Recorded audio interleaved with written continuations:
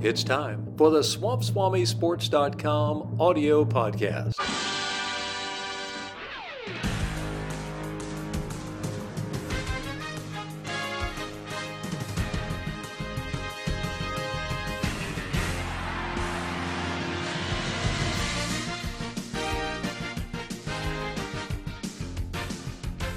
Time to take the money and stay, Caitlin Clark. She is the best show in town wherever she plays basketball. And if you have a child or grandchild remotely interested in the game of basketball, you need to make it a point to get together and watch an Iowa women's basketball game at some point before the end of the NCAA March Madness tournament next month. After that, she is going to have a very big decision to make. And as expected, Caitlin Clark broke the NCAA women's basketball scoring record on Thursday night at home against Big Ten rival Michigan.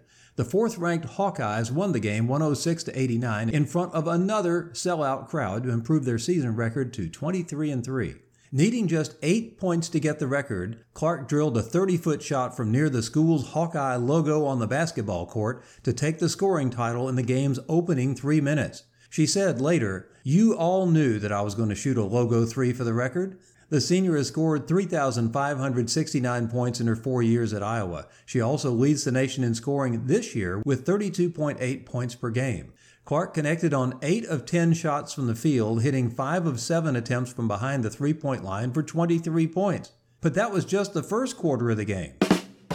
She would finish with a career-high 49 points on Thursday night in Iowa City. She told the assembled media afterwards, "I don't know if you can really script it any better."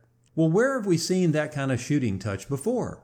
Caitlin Clark's incredible ability to shoot the basketball is an art form which young players would be wise to emulate. Her shooting form looks a lot like Steph Curry of the Golden State Warriors. The 6-foot-tall Clark has become a threat to score as soon as she crosses the half-court line. For those of us old enough to remember, her shooting skills remind me of a former Purdue great by the name of Rick Mount, who played in the late 1960s, and Indiana State's legendary Larry Bird, who played in the late 1970s. Now, both of these players averaged more than 30 points a game in college, too. And like Caitlin Clark, they possessed a classic, smooth shooting touch with incredible range and accuracy. By drawing so much attention from the opposing defenses, Iowa's Caitlin Clark gets her teammates a lot of easy buckets, too. She's leading the nation in assists with nearly 9 per game as well. Yes! Her Iowa Hawkeyes are hoping to make a return appearance to the Final Four this season. Last year, Coach Kim Mulkey's LSU Tigers surprised Iowa 102-85 in the national championship game. A brief dust-up between Iowa's Caitlin Clark and LSU's emotional leader Angel Reese happened near the end of that game. Clark scored 30 points in the loss, but Angel Reese reminded her afterwards that LSU was going to be the team sporting that championship ring afterwards. LSU's 2024 team, by the way, has struggled at times, but still has a respectable 21-4 record at this point in the season. Basketball fans around the country would love to see another matchup of these two women's teams during the 2024 Final Four coming up April 4th through 7th in Cleveland, Ohio. Last year's game between LSU and Iowa drew a women's college record television audience of almost 10 million viewers for ESPN. Caitlin Clark is now a senior and is finishing her 4th year of college eligibility. Since her career started, though, during the COVID-19 outbreak, the NCAA will permit her a 5th year of college eligibility if that's what she wants to do.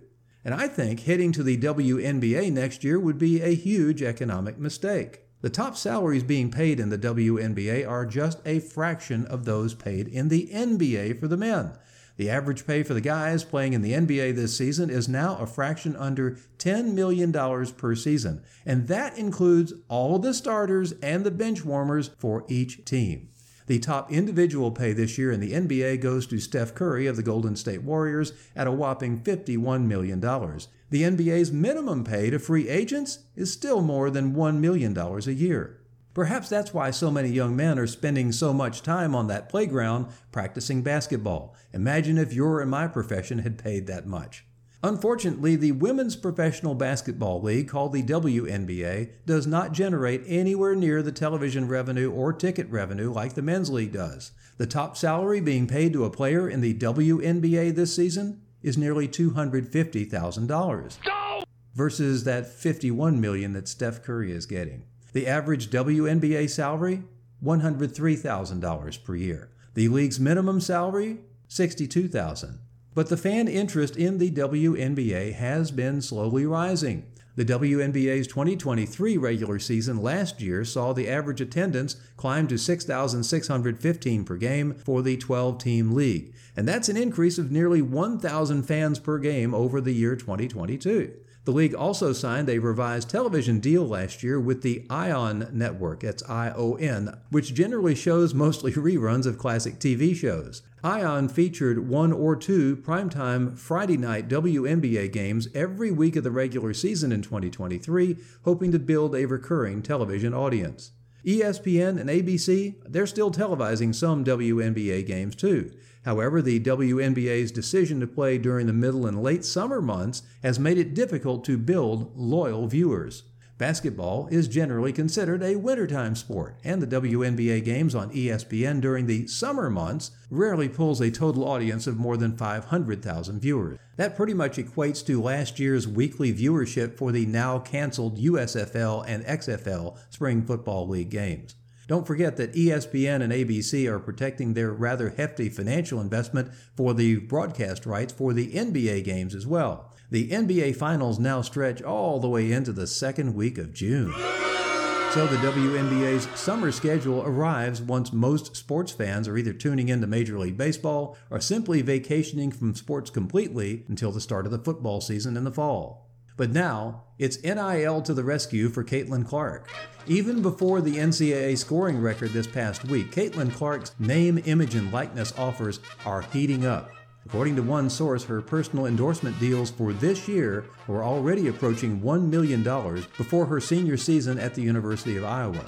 Caitlin Clark has inked NIL deals with Gatorade, Nike, State Farm, and several other national companies. Her endorsement opportunities are going to continue to grow after this season comes to a close. And since the NCAA has opened the door about a possible 5th year of college eligibility, Caitlin Clark will make more money by playing another year in college basketball, by far, than playing in the WNBA next year. Her current NIL value is about 4 times what the top WNBA players are earning this season. Here's something else to think about. Don't forget about the NCAA's transfer portal.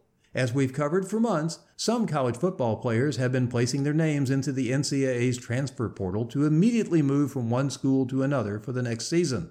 Though some are pursuing more playing time, the vast majority of these transfers are collecting significantly higher valued NIL deals being offered by the so-called collectives at other universities. I'll translate for you. Come to our school and we'll make it worth your while. Thursday night's game in Iowa City was just another in a line of sellout games featuring Caitlin Clark. They had 15,000 on hand Thursday. Clark has been selling out arenas nearly as quickly as Taylor Swift or, back in my day, the Beatles. The University of Iowa will do its best to encourage their star player to stay put for a 5th season. But other major schools are also quite good at calculating their numbers too. The economic benefit of signing Caitlin Clark may bring some jaw-dropping offers from those other schools as well. This young lady is the women's basketball version of Pistol Pete Maravich. Everybody wants to see her play in person. She's Iowa-born. Will she earn Iowa bread? Caitlin Clark will let you know how much she loves playing basketball for the University of Iowa. She grew up in the state, played high school ball there, and now has played 4 years at the state's flagship university. Would she even consider jumping to another school for her 5th season of college eligibility? Purely for discussion purposes, of course, let's say that a well-funded major college athletic program in the SEC, for example, like Texas A&M, made a very substantial offer to Caitlin Clark. The Aggies have a very modern basketball arena and the financial resources to make a Texas-sized financial offer. The pitch by Texas A&M might be to Clark that she could help grow women's college basketball in the state of Texas by leaps and bounds if she came there.